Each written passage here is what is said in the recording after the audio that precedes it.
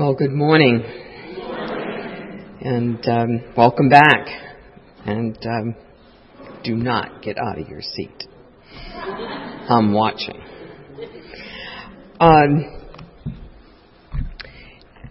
Last night we talked about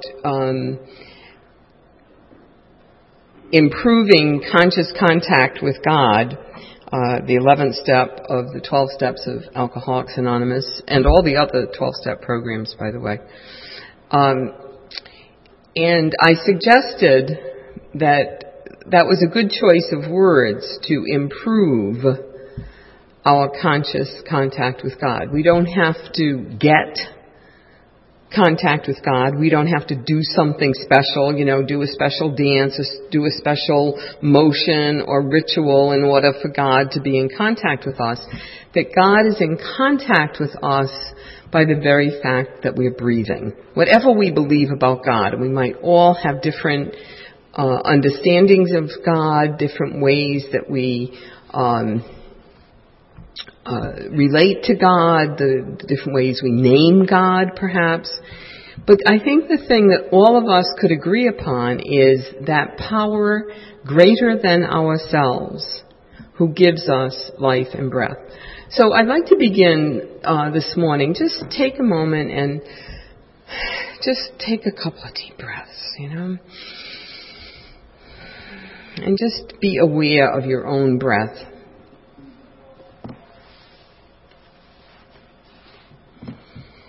Breathing in and out.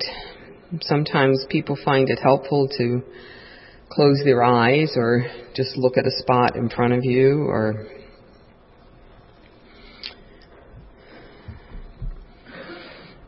be silent just for this moment. Be still. And even though there's a couple of 100 of us in the room, we're alone in the spot that we're in.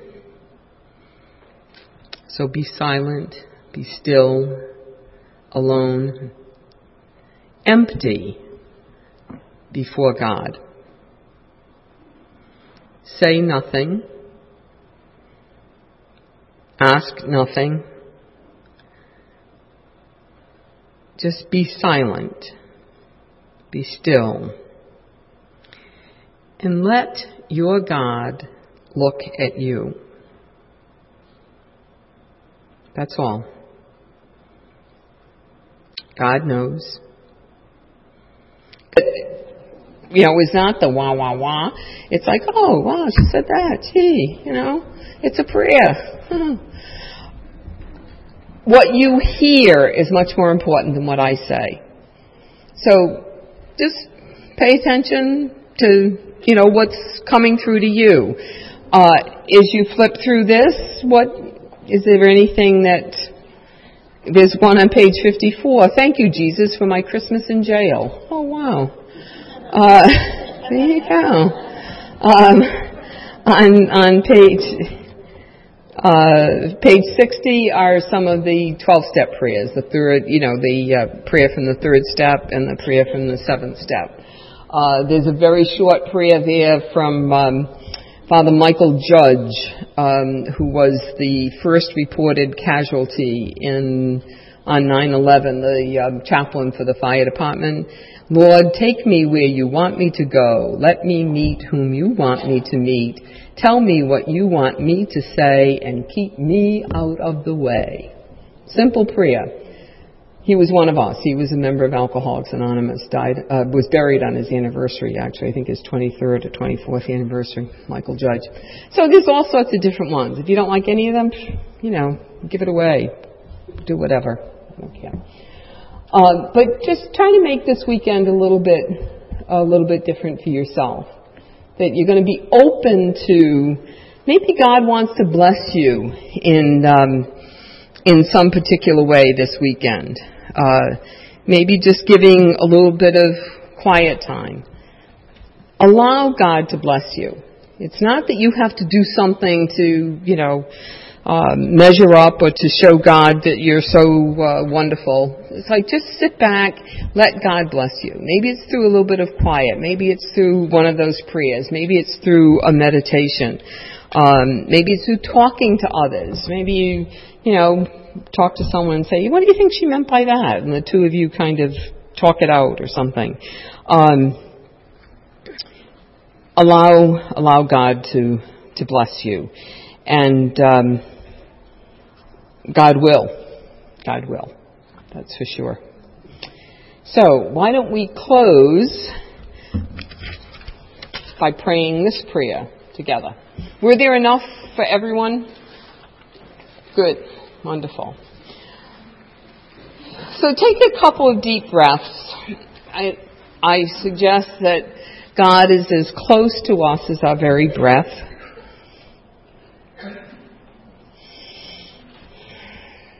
We're all breathing on our own. Great gift. God understands. God loves you with an enormous love. This one who gives life and breath. God only wants to look at you with love. So be quiet. Be still. Just be. Let your God love you.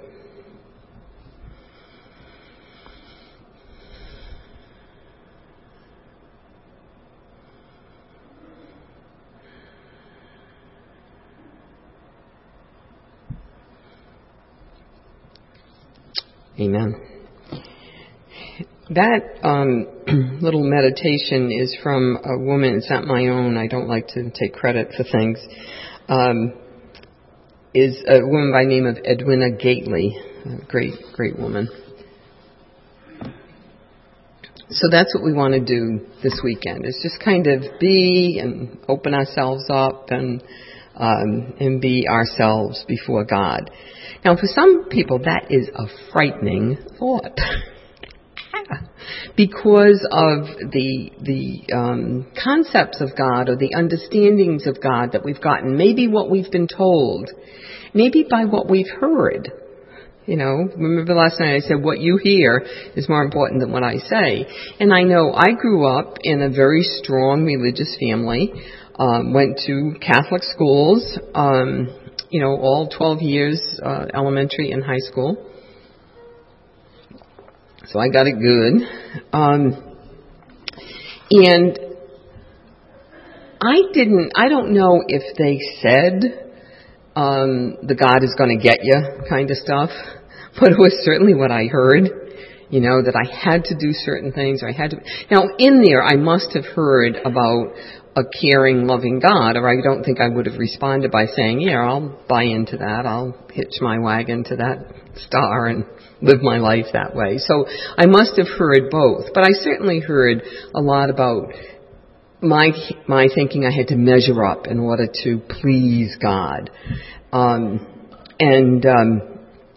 so all of us have different notions of God. Maybe our God is, the policeman God that's going to look out and look for what you're doing wrong and that type of thing. Or maybe our God is the Santa Claus God. God's only going to give me good things if I'm good. And,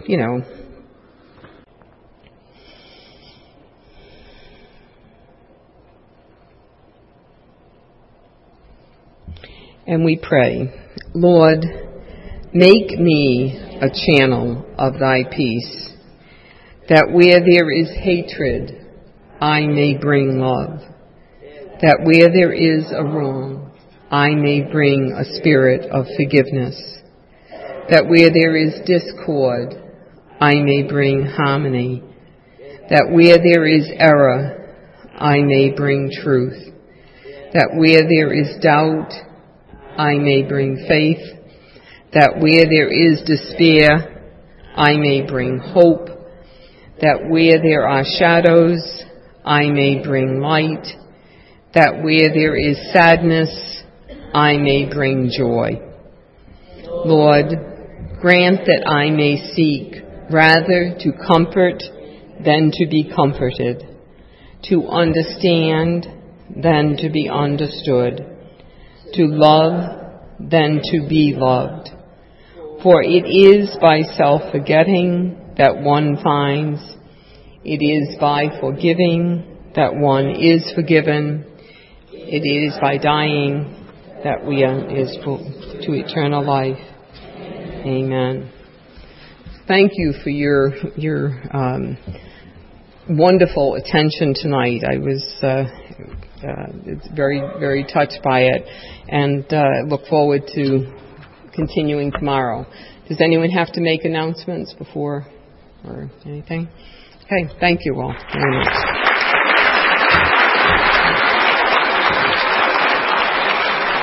There was one thing I was supposed to knows when I'm naughty and nice and all that kind of stuff.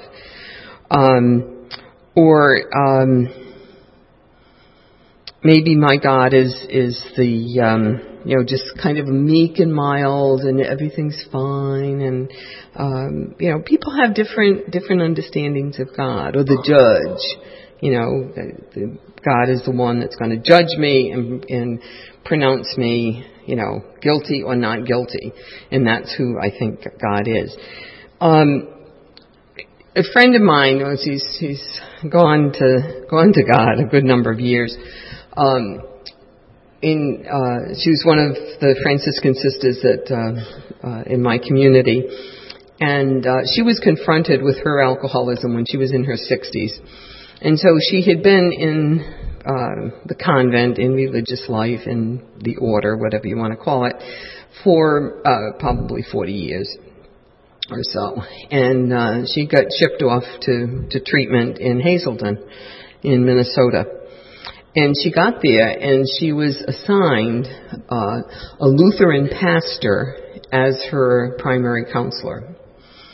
Well, Maggie wasn't too happy about this. This was back in the 70s, I guess, early 70s, maybe late 60s. I can't remember exactly when.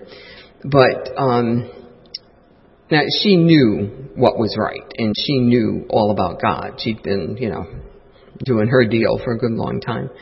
And so she gets assigned this Lutheran pastor as her counselor, and she was mad about that to begin with. Well, she was mad to be there, as you can imagine, and she's mad that she gets assigned this Lutheran pastor, this good holy Catholic nun. And in one of the sessions, the counselor said to her, "Maggie, your God is too small." And she was horrified. And what did he mean? And blah, blah, blah. Well, then she, when you're in treatment or, in a correctional facility, you have a lot of time to yourself that you can think. And so she thought about it, and she came to the conclusion, that she had defined her God in this little box, and it was, the creed and everything that we say, and this is it. And she didn't allow God to be more than what she thought God was. And so that was a big turning point for her. And she, to this day, and I think Maggie died in 95 or 96, I go to meetings and hear people quoting her that, as Sister Maggie would say, your God's too small. So I invite people to look at their understanding of God, because it says God as we understand Him. God as we understand God. And so it's important for us to look at what is our understanding. And I do not understand God. I'm here to tell you, you got duped because they didn't send you someone who understands God. I do not understand God, but I do experience. Now, I have some understanding, I can, read wise people that have gone before me and what they have to say. I can read the scriptures, which, in my tradition, I believe is God's word come down to us, in a literary form, written by people at a certain time in a certain manner. I have some of those kinds of understandings, but I think the important thing that comes down for any one of us is, what is my experience? And so we have to use the 12 steps to help us to experience God. in my experience, is God usually works through and reveals God's self through other people. That's my experience. So we have to look at a whole notion of who God is. And when we say, in the third step, made a decision to turn our will and our lives over to the of God as we understand Him. It's like, notice it says care. C-A-R-E. You can say it right. I can't. Over to the care of God. It's not we made a decision to turn our will and our lives over to the judgment of God, but to the care of God. That God is going to care for us. And take a look around. I mean, the group of women that brings a meeting in here is called Hearts of Hope. It's not, I'm coming in to straighten you up. This is what we're about. But bring the word in because it is. They come with their hearts and hope.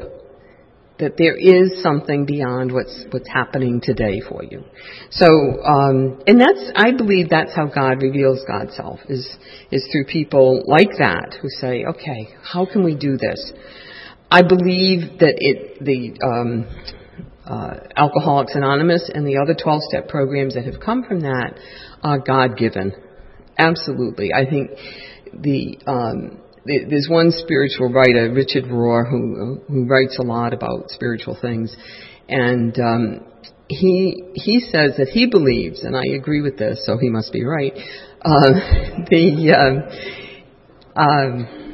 greatest contribution to spirituality made in the United States, made in America in the 20th century, was the founding of Alcoholics Anonymous. It had a huge effect. Huge effect. There are millions of people involved in 12-step programs because two people got together and helped each other. Two people. So if you think you're too small to do anything, two people got together and look what has happened. So,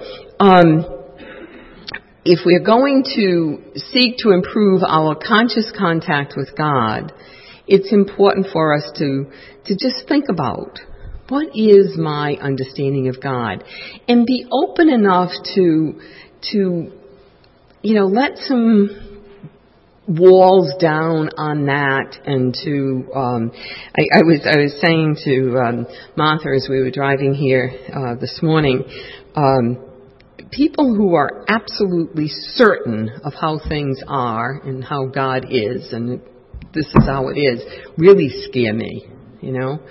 We'll be looking later on in the prayer that we're using, where there is doubt, let me bring faith. I don't think doubt is a bad thing. And to me, doubt is not the opposite of faith. The opposite of faith is certainty. Because if you're certain, you don't have to have faith. You're certain. So that's it. That's the end of that story. But when we have faith, we're saying, I don't totally understand, I'm not certain of this, but I believe. I will cast my lot with that. And so it's a natural thing to every now and then think, I wonder if that was right. So doubts are normal. The good thing is, I'm here to tell you, is usually we don't all doubt on the same day.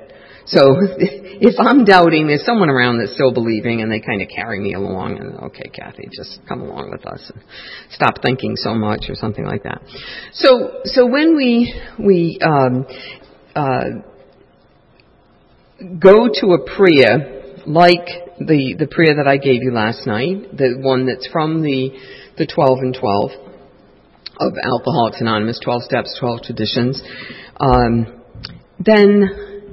and we say, Lord, make me a channel of your peace.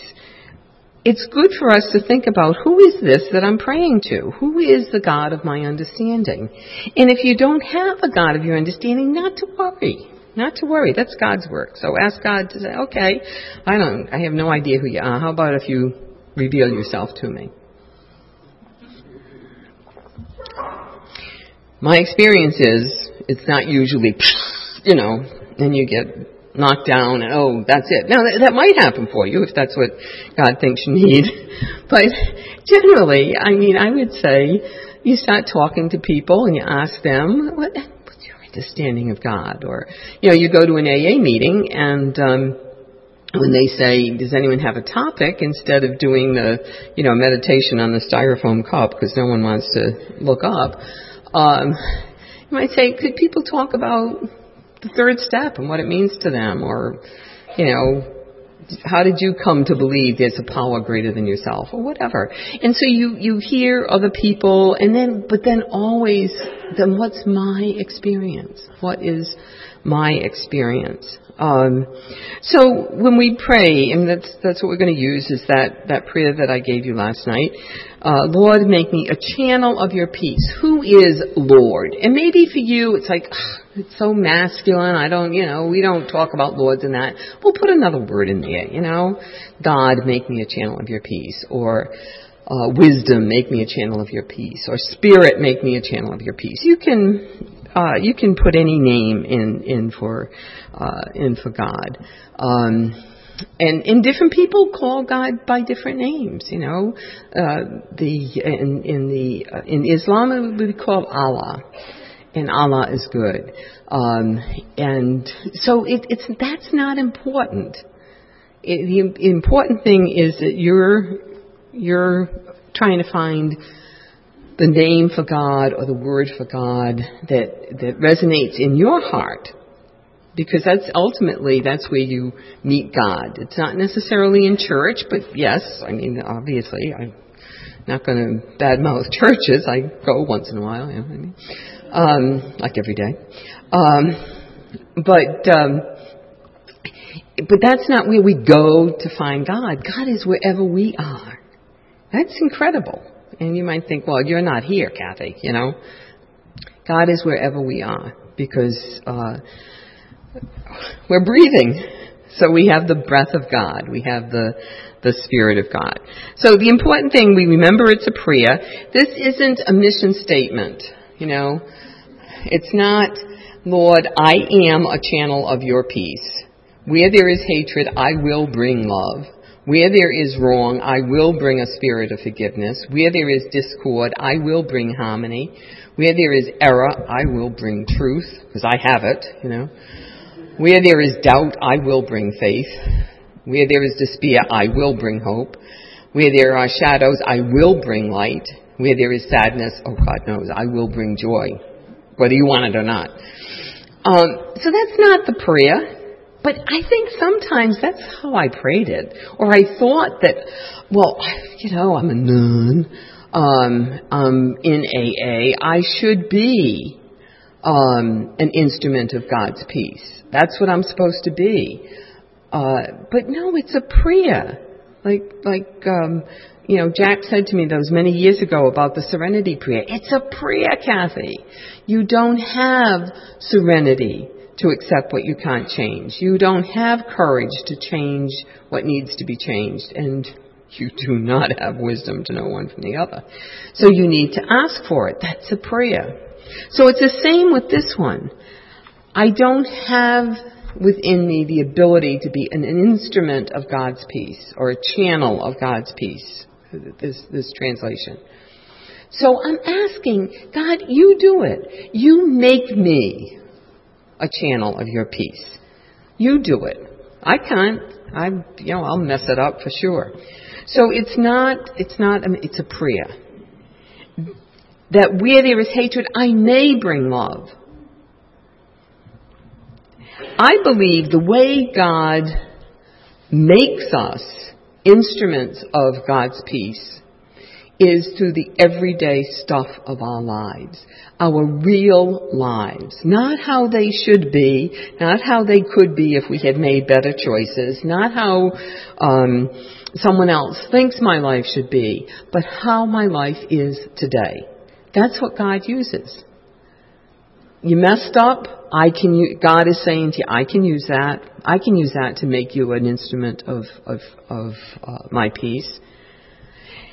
And obviously, I believe the 12 steps of Alcoholics Anonymous and NA and Al-Anon and OA and all the other A's, those steps God can use to make us instruments of God's peace. That when we admit powerless and unmanageability, it's kind of like if you think of channel like the English Channel that connects, and I always mix it up, but anyway, connects the North Sea and the Atlantic Ocean. Does anyone know for sure? Have a map in front of you? Okay, then that's it. It connects two bodies of water. That had to be dug out, or maybe in natural channels it's done over the millennia by water pushing back and hollowing it out. If we wanted to dig a channel that's going to connect two bodies of water, there'd be some digging out to do so that water could flow from one to the other. That would be a channel. In the instruments, say we're making a flute.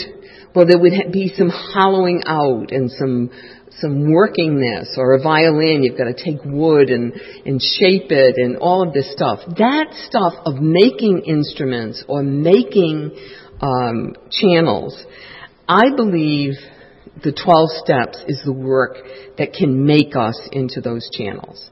So the admitting powerless and unmanageability, the coming to believe that a power greater than ourselves, maybe I don't understand that power, but I can look around and see, oh, that person was able to stay away from a drink or a drug one day at a time, and now, my goodness, they've got 3 months. Wow, how did they ever do that? Or they've got 3 years, or then you get some old lady that gets up there and says she's got 31 years. It's like, wow, God, if you could do it, if it works for her, maybe it could work for me, you know. So we come to believe, and then making that decision to turn our will and our lives over to the care of God. All of those things can make us, if we pay attention to them. So we pray, Lord, make me a channel of your peace. That where there is hatred, I may bring love. So we see it's God's work, and we're asking that where there's hatred, I may bring love.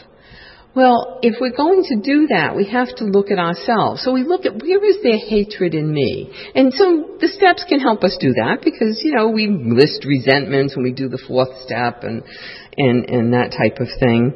But I can look at, okay, where is there hatred in me? Whom do I hate? And look at that. Am I willing to let go of the hatred? Oh, no, I'm not willing. Well, it's only going to eat you up. So we have to look at ourselves first, that if there's hatred, I'm able to bring love. And maybe hatred's a strong word, but what are my resentments? What are my dislikes? What are my prejudices against people? What are my angers? What are my jealousies? That's the kind of stuff I have to look at and be willing to let go of. What are my fears? But the worst hatred there is, because it's going to color everything else, the worst hatred that there is self-hatred, the hatred of self. That when we hate ourselves, that just gets into everything. It's how I view other people. If I hate myself and I see myself as unworthy, if I see myself as defective, and if I see myself as just a big mistake, if that's what I see myself as, that's what I'm going to see other people as. I'm going to put it off on them. So if I'm that bad, you're no better. Well, maybe there's a few people, and I'll hold them up on pedestals, but they're to be admired, not imitated. So the first thing we have to do is really look at ourselves. The steps help us to do that. The 12, it's not some big complicated, I've got to get into, the right therapist and then I'll, if I get the best one, they're gonna work this whole thing and then I'll get fixed. No. We can look at ourselves. It's really interesting.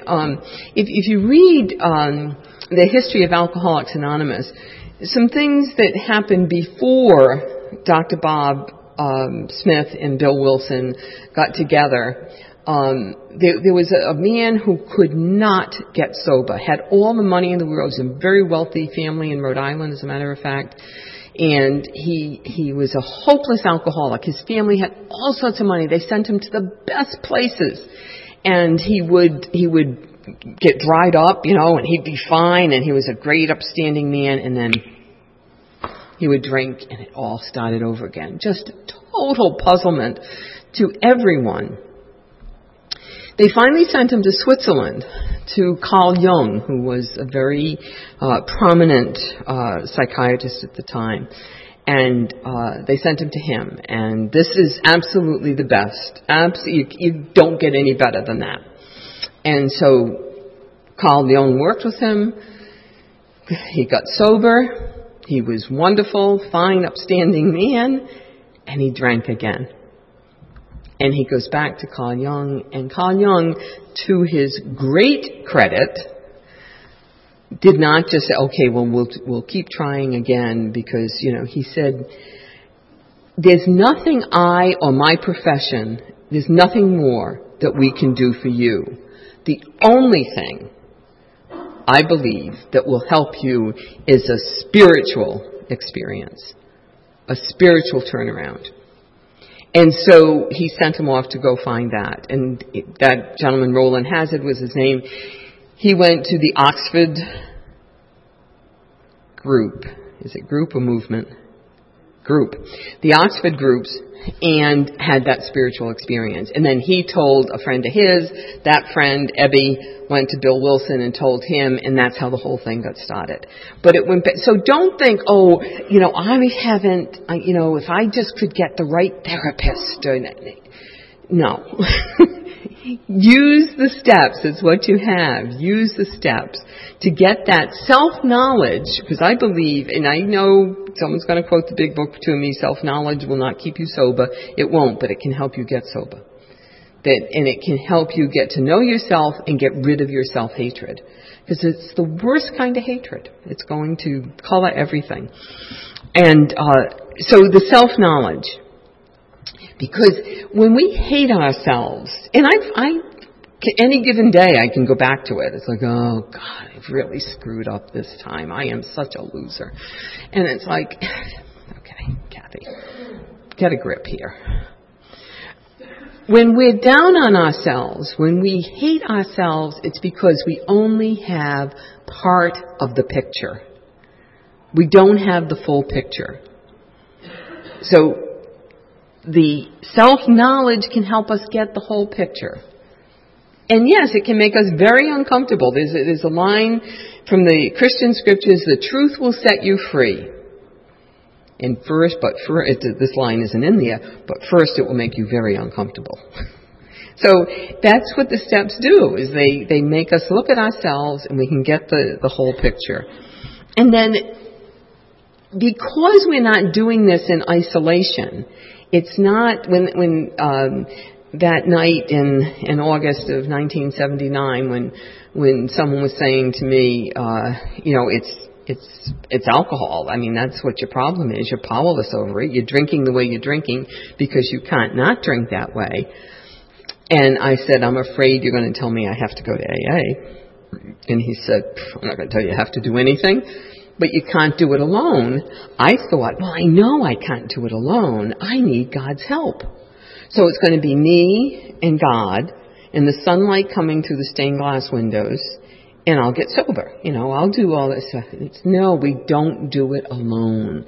We have to do it with other people, because if we did that fourth step and did a searching and fearless moral inventory of ourselves, of really looking at ourselves and naming the things we feel guilty about, or maybe we do it by the book and name resentments and so forth, or maybe we do it another way and just write our life story. It doesn't have to be done a particular way. When I did my fourth step, I wrote down I'm Irish, so I felt guilty about lots of things. And so I just wrote down everything I felt guilty about. As far as I could remember, the things I felt guilty about. Now, if I did that by myself, and I did, I was alone when I did it. I was locking up the paper at night, and I don't even see this. If I just did that by myself, and then, okay, I admit to myself and to God, so I'm like, okay, God, here it is. This is it, whatever.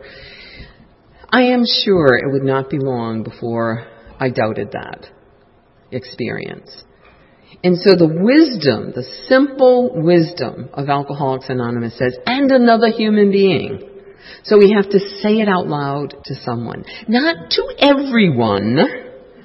We don't do fifth steps at meetings. Okay, folks, here we go. And it's like, no.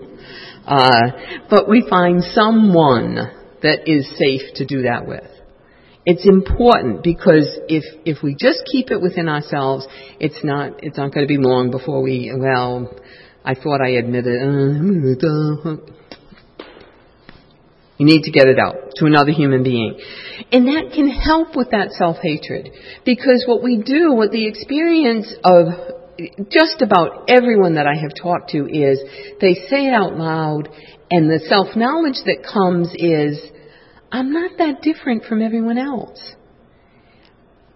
That I'm accepted. The person that I say it to just receives it with no judgment. Maybe some identification in different things, like, oh yeah, I did that, but no judgment. This is how it is. This is how it is. I can't change the past, nor can you. Even God cannot change the past. So there's no going back to, if I hadn't done this, everything would be fine. It's like, I did it, so you did it, whatever. And so we take things as they are. The real us. There's a great Christian writer in the last century, Thomas Merton, who talks about being the real me before the real God. The real me, just as I am, with everything that I think is wonderful about me and everything that is awful about me, being that person before God. And so that's what the steps help us to do. So if we can move from that self-hatred of being down on ourselves to self-love, where I see my worthiness, and I'm worthy not because of anything I've done. See, that's not what makes me worthy. What makes me worthy is that I've been created by God. That for some reason, I'm here. None of us chose this. I guess there is a line of thought that we choose our parents and we choose, I don't understand that. But my understanding is that we were created, and we came into being, not because of anything we did, but because of God's choice. Had lots of choices, and here we are. Wow. So we don't have to do anything to be worthy. We are, because we've been made. So if we can gradually let go of the self-hatred and move toward that self-love, of knowing myself loved by God. Knowing myself loved by God. And I can't say it often enough, the steps will help you get there. The steps helped me get there. So, then, maybe it's possible that when I confront hatred, I'm able to bring love. That's all, to bring it. I'm not responsible for making them love each other. I'm not responsible for them making them love themselves. But all I'm praying is that I be an instrument of peace, that where there is hatred, I can bring some love. Doesn't mean I'm going to dispel all hatred in the world, because, now that, okay, I'll get on my horse and we'll fix all of that. All I'm going to do is bring it. Or the other, is this one bring? Yeah. The other translation of this prayer that, Lord, make me an instrument, that where there is hatred, I may sow love. It's the same thing. I bring it, just as, if any of you are gardeners, you sow seeds. You just put them down. You don't make them grow. You just put them there. And you can create conditions that are going to be helpful for them to grow. So you have the right soil, you make sure they get watered, whatever. You don't, plant something that needs sunlight in the shade, so you have some basic things you do, but you can't make seeds grow. That's God's work. That's the work of all of these things coming together, and then you get kale or flowers or potatoes or whatever. So we're not saying where there is hatred, let me be the one that makes love come. No, it's like, let me just bring it. I bring my own, but I can't bring it if I'm hating myself. So whatever work you need to do, it's worthy of doing so that you get rid of the self-hatred. It serves you no purpose at all. There's no virtue, I'm the worst person in the world. That's grandiosity. That's no different from saying I'm the best person in the world, I'm just the greatest. No, I'm the worst. Serves absolutely no purpose. Because you're not. There's got to be someone that's someplace, So don't even bother going there. It's like, what do I need to do to open myself up to the sunlight of the Spirit, to open myself up to God's love?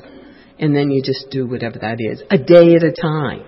It's like, ooh, that's a big job. Well, then start today. That's all we can do. We pray that where there is injury, I may bring pardon.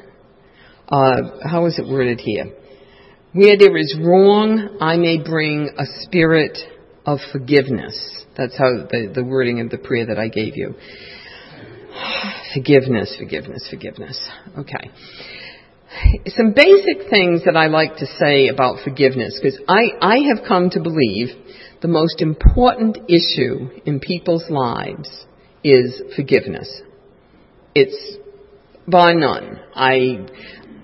I don't mean just alcoholics and addicts. I don't mean just people in correctional facilities. I don't mean just certain groups of people. Everyone. The most important thing is forgiveness, because it's the root of most people's problems is the lack of forgiveness. So what is forgiveness? God. We can say a lot about it. First of all, I'd like to say what it's not.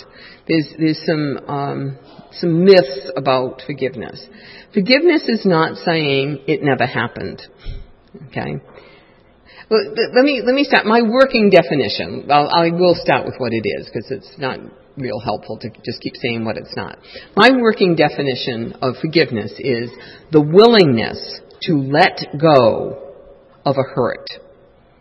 That's all it is. The willingness to let go of a hurt. So, what it's not saying the hurt never happened. It's acknowledging that I have been hurt. In some way, I've been hurt. Something has happened to hurt me. And I am willing, with forgiveness, I am willing to let it go. I am willing to heal it. Because if we've been hurt, there's some healing that has to take place. I am willing to let it go. So it's not denying. And some hurts are bigger than others, like I have to tell you that. But if you find that every single little infraction of, what you think is right for you builds up, I'm never going to forgive them, but there's degrees of hurt. There's degrees of hurt. So if we're going to forgive, we have to acknowledge that I have been hurt. So it's not saying it never happened. Forgiveness is not minimizing. It's not saying, well, it really wasn't that bad. Wasn't that bad. Look what other people have to live with. Mine wasn't that bad. If you've been hurt, it's your hurt. And it doesn't matter what other people's is like. I can go there. It's like, when I think of what some people have had to endure, what I've had to put up with is minimal, so it's like I'll just gloss over it. No, I still need to let it go. I still need to let go of the hurt, whatever it was for me. So it's not denying, it's not minimizing, it's not condoning, it's not saying, it's okay if you hurt me. It's not condoning. It's not saying, they really have a right to do whatever it is they do. No. If I've been hurt, I've been hurt. Whether the person intended it or not, I have to look at what has happened to me. Okay, so it's not those things. And forgiveness is not forgetting. I don't know who came up with forgive and forget.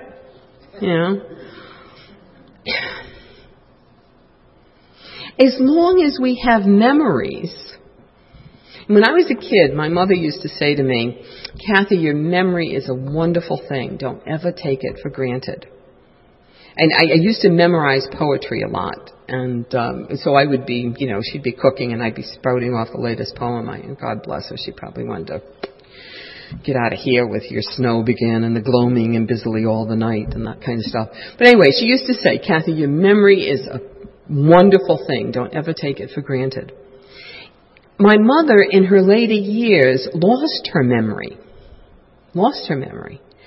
And so she didn't know us when we came in. I would go see her and she'd say, I'd say, Ma, it's Kathy. I have a daughter, Kathy. And I said, well, yeah, Ma, that's me. I'm Kathy. Oh, aren't you sweet to say that? It's like, no, it's me, Ma, really. And so I'm sure that in that loss of memory, she also lost the memory of all those grudges that she held against the whoever had done her wrong. And my mother was one to really hold on to some of those things. I'm sure they were gone. Maybe not. They say that the definition of Irish Alzheimer's is you forget everything but the grudges. Or everything but the guilt. Whatever, I can do that because I'm Irish. I can, make those jokes. But anyhow, I don't want to forget my hurts that way. Thank you. I would like to keep my memory. I would like to hold on. So the thing of forgive and forget, I don't know that it's that wise. Because as long as we have memories, we're going to be reminded of things. So maybe I have forgiven someone in my family who really hurt me. And I've done the hard work and I've let go of the hurt. I'm putting it aside. I'm getting on with it. And the person is, whatever. I have forgiven the hurt. And then I walk into a department store and I go through the perfume section and I get a whiff of white linen. And that's what she used to wear. And the memory comes back. What's important, and so the memory comes back and I remember the hurt. So I haven't forgotten it. And so am I going to say, well, see, you really didn't forgive? No. The memory comes back because I've got a memory. What I do with it at that point is what's important. Do I, relive it and go over all the gory details and then, go home and then, or go have coffee with a friend and say, do you know what happened then? And this is what you did. If I have forgiven, then I let it go. The memory comes back and I say, yeah, there it is again. And maybe I say a prayer for the person or, get on to something else or go reach out and help someone else. So forgive and forget I don't find helpful. And I find it more damaging when people say, gee, I thought I had forgiven, but I remembered it, so I guess I didn't because I haven't forgotten it. No. What do you do when the memory comes back?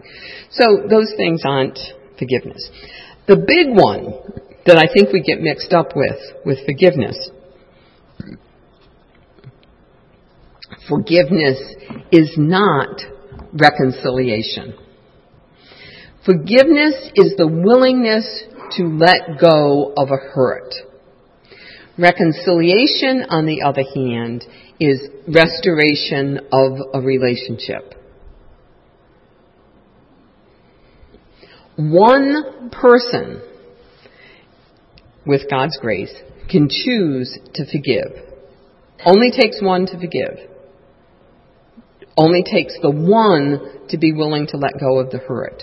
Reconciliation, on the other hand, by its very nature, takes two.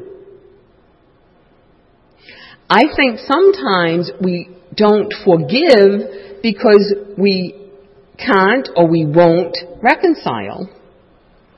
And so we think, well, I can't forgive because I don't want to restore that relationship, or I can't restore that relationship. Two separate things. And forgiveness is for me. It's not for the other person. Forgiveness is so that I will let go of the hurt. They have hurt me once, or maybe many times, and I continue hurting myself with it because I won't let go of it, or I'm carrying it around. Forgiveness, one person, with God's grace, can make a decision to let go of the hurt, to heal the hurt, to do the hard work that it takes to heal the hurt. Reconciliation, by its very nature, takes two. Sometimes I might want to reconcile and the other person doesn't. Beyond my power. Maybe I don't want to reconcile because it would be dangerous to do that. I should not be back in that relationship. Maybe they want to reconcile, and I don't. That's all right. That's all right. Forgiveness does not mean I have to reconcile. Forgiveness means I will let go of the hurt. I'll stop carrying it around and clutching it to myself like the most precious thing in the world. I'm not going to define myself by, I'm the one that got hurt. That's called being a victim, you know. So reconciliation is something separate. When it's desirable, sure, we work at it and we do the stuff that's necessary. But I think my experience tells me an awful lot of people don't forgive because they think they have to. If I forgive, then I'm going to have to reconcile. Separate things, totally separate. So that forgiveness is, I think, the most important thing the most important work that we do, if you will. The willingness to let go, that I'm not going to hold on to these things. I'm not going to let them define me. So I might have to forgive others. I might have to forgive myself. Forgiveness of self is a huge thing. Can I forgive myself for the mistakes I've made? Can I forgive myself for maybe they're not mistakes, maybe it's stuff I did intentionally, and that wasn't a mistake. I knew what I was doing, and I didn't give a damn. Can I forgive myself for those things? Huge thing. Will I be willing to let that go? Yes, that's who I was. It's not who I am today. Yes, I am capable of that. I could do it again tomorrow. But I'm choosing today not to act that way. Can I forgive myself and say, yeah, you really messed up, but hey, today's a new day. And that's the simple wisdom of Alcoholics Anonymous. Says, one day at a time. Each day a new beginning is one of the books a lot of people like. That we start over each day. Maybe we have to forgive God. Forgive God. Oh, no. Well, if our image of God has been this Santa Claus God that's going to take care of me and do everything, and I believe, God is all good, all loving, then where was God when this happened? So, and I'm not saying that that's the true image of God, that God is, I'll let that happen to her, I don't care, I won't let that happen to her. I go crazy when I hear people say, This is a silly example, but a few years ago we had a storm come through our property at the retreat house that I'm at in Tampa. And there was quite a bit of damage of trees and that on the property. Nothing, no one was hurt or anything. Now, in the area, there were trailers wiped out, people's homes gone, and you know what hurricanes do. On our piece of property, this tree came down right next to a statue of St. Francis. The statue wasn't hurt. It wasn't touched. A reporter came and was like, and that was going to be the focus of her story, that this tree came down and somehow saved this statue. I was like, please don't do that. I have trouble in believing in a God who is going to protect this plaster statue of, someone who lived in the 13th century, and someone else's house is being decimated by a tree in their lawn. Come on. So if that's the image of God we have, that God, manipulates these things, and where was God when I was going through the horrors that I was going through, whatever it might be, losing the home or being raped or being violated in some other way, where was God then? So maybe that's what I need to do, is forgive God for not measuring up to what my image was, of feeling you weren't there. And, scream at God. God can handle it, believe me. If you go to the scriptures in the Old Testament, the Hebrew scriptures, the Christians call it the Old Testament, the book of Psalms is filled with people yelling at God. It's also filled with people praising God and worshiping God, but also yelling at God. Where were you? Cursing the day they were born. Really? If you read it. So it's like, be the real you before the real God. So sometimes we need to forgive God. Now, not everyone agrees with that. I was doing a workshop with a colleague of mine on this very topic, and it said how to forgive yourself, others, and God. And I got a scathing letter from someone that was, take me off your mailing list. Well, who do you think you are that we have to forgive God and God is all good? And good. But, when God doesn't measure up to what I think God should be doing, I need to let God off the hook too. So we need to forgive ourselves. We need to forgive God. We need to forgive others. We need to forgive institutions sometimes. Maybe the churches. Oh my, what a concept. That have, and I'm not saying anyone's intention was to hurt or to harm, although sometimes the intention is there. But we've been hurt, some of us have been hurt by churches. That's why I apologize. Any of you who went to Catholic school and you were hurt by the nuns, here's one apologizing for it. I'm sorry that happened. And some people often tell me my best experience was in Catholic schools. I felt safe there. I felt at home there. So that was good too. I'll take credit for that one. My signal for needing more water is that. So sometimes we need to forgive institutions. Maybe the state of Indiana, or maybe the legal system, or the correctional system, or whatever. If we just go around with bitterness and anger about it, it doesn't help us. Now, sometimes our anger can help us bring about change, and absolutely, we need to do that. But it's that holding on.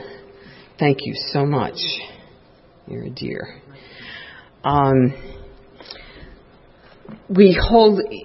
If we're angry, the big book will say we need to leave anger to better people that can handle it. My experience is that sometimes I need to get angry over a situation in order to change it. But that's the stuff we talk about to sponsors.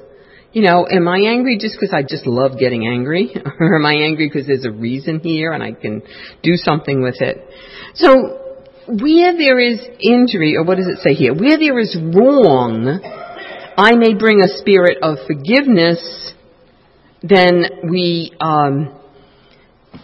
we need to look at ourselves first. What are my own hurts? Have I healed them? Have I healed them? Have I been willing to let go of them? To not carry them around and let them define me? If that happens, then God can use us to be instruments or be channels of God's peace. That where there is wrong, where we have things have been wrong, I can bring a spirit of forgiveness because the spirit of forgiveness is within me. And I'm not going to hold on to hurts. My experience, ladies, is it's a lifetime process. But we need to open ourselves up to it. And I think as long as we're walking the planet and interacting with other people, we're going to have experiences where we need to do it, where we need to forgive, where we need to let go of hurts. That's my experience. It's not something that's done once and for all. I went through a situation last weekend where I was very hurt. I was angry. And I was, even while it was going on, I was thinking, who do you think you are, Kathy, that you can get up and talk about forgiveness, blah, blah, blah, blah, blah. It's not, it's not denial. It's not minimizing. It's not condoning. It's not reconciliation. I got this wonderful thing to tell you. What makes you think you can do that and not have to practice it? It's like, I'd rather not. I'd rather talk about it. Thank you very much. I don't want to deal with it. So that's my experience. But you have to start someplace. You have to look at yourself. What are the hurts that I'm holding on to? Are they really worth holding on to? Can you let them go? And it doesn't mean you've got to run to that person and say, oh, by the way, I forgive you. No, not at all. You can forgive them and they never know it. And they probably don't even know they hurt you. In some cases. And I've done that where I've let someone know I forget them. And they're like, what? I didn't do anything to you. So I was hurt. It's your problem. Yeah, it is. So I'm forgiving you. But so we don't always have to tell them. You don't have to always tell them. But it's important. So forgiveness is something you do when you decide to let go of a hurt. So that we can be, when there's wrong, we can bring some kind of a spirit of forgiveness. And,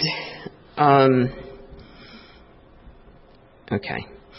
The next one prays that where there is, well, I'm going to skip down to the one that says where there is doubt, faith, because I alluded to that before. And I said, doubts are not the bad thing. They're really not. The important thing with doubts, when it comes to God and believing in God or believing that the program works or believing anything, believing that people are basically good human beings, that when we have doubts, share them with someone. Don't just hold them on to yourself. When you have doubts, you share them. Ask others what they do with their doubts. And then, where there is doubt, we can bring faith. And faith is really a gift. It's a gift from God. So if you say, gee, I'd love to believe the way those women in AA that come in here believe. I wish I could believe the way my grandmother believed, or the way my teachers in school believed, or the way my pastor believes. I wish I could believe like that. Ask for the gift. It's a gift. Faith is a gift. It's not something they did to deserve it. It was given. And they took it and cherished it. I mean, gifts are freely given, but it doesn't really become a gift until it's received. So ask God. Say, I'd love to believe the way those folks believe. Give me the gift. So you ask for it if you don't have it. Accept it when it's given. And don't think it's going to mean you never have doubts. One of the best prayers in the sacred scriptures that I have ever seen is, Lord, I believe, help my unbelief. I do believe, help my unbelief. Because there's both are always present. And so we ask that it's God's work. Remember, it's not something I have to do, but I have to ask God for it. give me the faith. Give me the faith. Just enough for today. Now, I don't need a lifetime supply. I mean, I'd like it because I'd love not to have to, be bothered with this stuff. But for today, give me enough faith for today. That's the whole meaning of one day at a time. And so then, when we're in a situation where there's a lot of doubt, maybe we're the ones that bring faith. Or maybe sometimes we're the one with doubt and the others have faith. Where there is discord, I may bring harmony. If I'm at peace with myself, if I've done this work of forgiveness, if I've doing this, my experience tells me when I look around at other people in Alcoholics Anonymous, the ones who really take this seriously and do it have a sense of peace about them, have some harmony within themselves and with other people. Now, there are some people who don't drink and they don't drink and they go to meetings and I don't get the same sense of being at peace with themselves and having a sense of harmony. My hunch is, and I don't know, I don't need to judge them, but the ones that I notice that have what I want are the people who do this hard work, who do the stuff of forgiveness, who do the letting go, who do the reaching out to other people, who are honest with each other. So we won't talk. This, you can get in it as deeply as you want. And it prays, where there is despair, that I may bring hope. We've all known despair. We've known that rock bottom, and it might be different for different people. I might hear one and, oh my God, that's horrible. How did they ever live through it? And I might hear another one and say, well, it wasn't that bad. Doesn't matter. It's ours. Whatever ours is. That despair that we knew before we came to Alcoholics Anonymous. That despair of facing the unmanageability. Facing the powerlessness and unmanageability. That some kind of despair brings us to step one. So we've all experienced it. And we need to remember what that was like. That's the simple wisdom of our stories disclose in a general way what we used to be like, what happened, and what we're like now. We've got to remember the despair. Because if we don't, we're likely to drink again. If I don't remember what it was like, I can very easily convince myself, it really wasn't that bad. It wasn't that bad, And so I have to remember what it was like driving that car on 95 and wanting to drive into an overpass. I have to remember what that's like. So we all knew despair. The greatest gift that we get when we walk into Alcoholics Anonymous is the gift of hope. These women from this area in Madison and Hanover, hearts of hope, that they want to bring hope here to you, that there is hope. There is hope. It's the greatest gift that's given to a newcomer, the gift of hope. And so to give that gift, if we're doing the hard work of recovery ourselves, then we're there for other people. I think the best 12-step work that people do is occupying a chair at a meeting. That we're there for each other. I hate to think what it would be like when I faced my alcoholism and, okay, I'll give AA a try, and I went and there was no one there. Really. And I travel a lot, and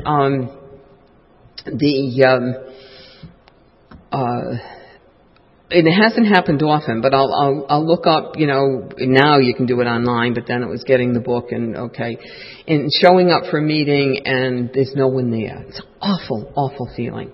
Awful feeling. You never want that to happen to a newcomer. When it happened to me, it was like, okay, well, let me find another one. But if someone's right on that brink, I'll give it a try, and they show up and there's nothing there. Oh, what the heck? They'll go away. So we give hope. We share. When we share our own stories, we share our experience, strength, and hope with each other. We're instruments of God's peace then. We're channels of God's peace when we share with one another, when we share the hope that we have. And we could spend the whole thing on hope if we want. And we also pray that where there are shadows, I may bring light. The other translation is where there is darkness, I may bring light.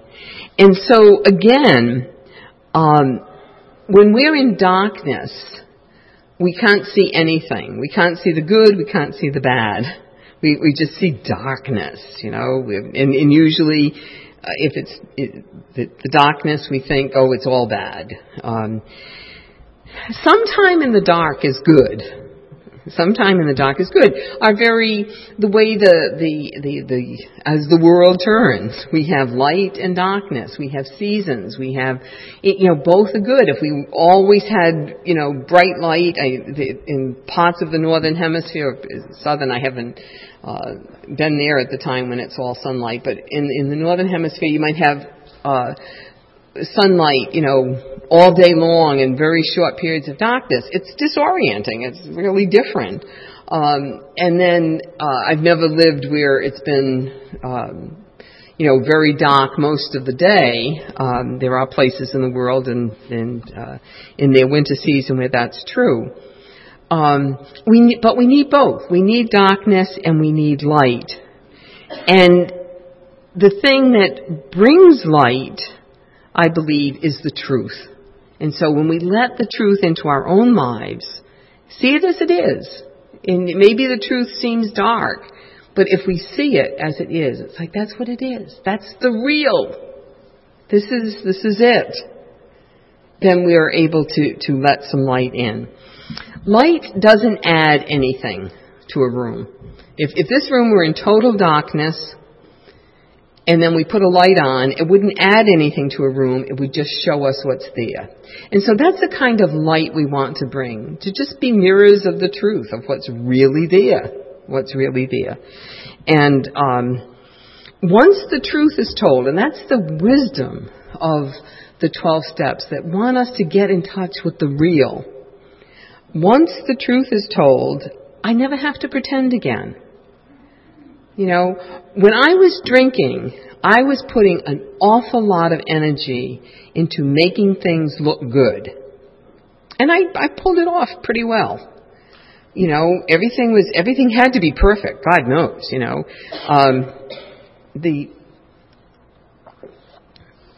I always showed up for prayers in the morning on time. I always showed up for Mass. I always showed up at what I was supposed to be doing because I was afraid if I didn't, someone might figure out something's wrong here. So I showed up. Can't be anything wrong. She's there. She's doing what she's supposed to be doing. I was doing my job, doing it perfectly. Most of us are perfectionists, a lot of us anyway. Everything's got to be perfect because we want to control. That's the whole thing. And when I stopped drinking, I didn't worry about it as much. I can miss morning prayer and not worry that they're going to think something's very wrong. They're probably going to think, oh, she slept late again, It's okay.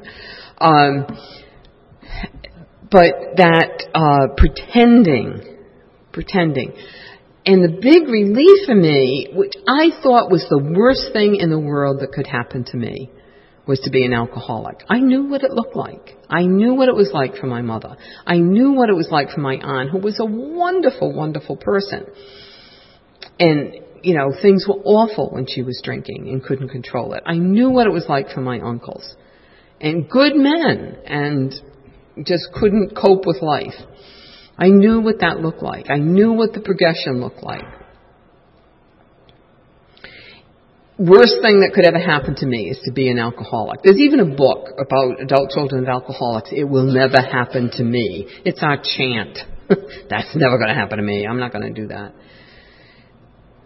What I thought was the worst thing in the world that could happen to me has turned out to be the greatest grace. Greatest grace, bar none. Coming to Alcoholics Anonymous, being an alcoholic and finding out there was something I could do about it. There was something I could do with it. So once the truth is told, once that light is shed, we never have to pretend again. You don't have to pretend anymore.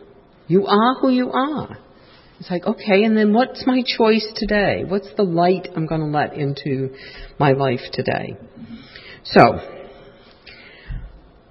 something to think about, I guess.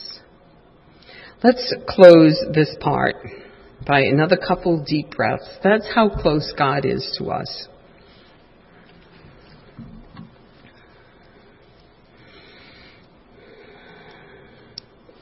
The Spirit of God, Spiritus, breath of God is within us. And if you'd like to pray it with me, if you have it, if not, just listen. Lord, make me a channel of thy peace, that where there is hatred, I may bring love, that where there is wrong, I may bring a spirit of forgiveness, that where there is discord, I may bring harmony, that where there is error, I may bring truth, that where there is doubt, I may bring faith, that where there is despair, I may bring hope, that where there are shadows, I may bring light, that where there is sadness, I may bring joy. Lord, grant that I may seek rather to comfort than to be comforted, to understand than to be understood, to love than to be loved. For it is by self-forgetting that one finds, it is by forgiving that one is forgiven, it is by dying that one awakens to eternal life. Amen. See you later. Someone need to make a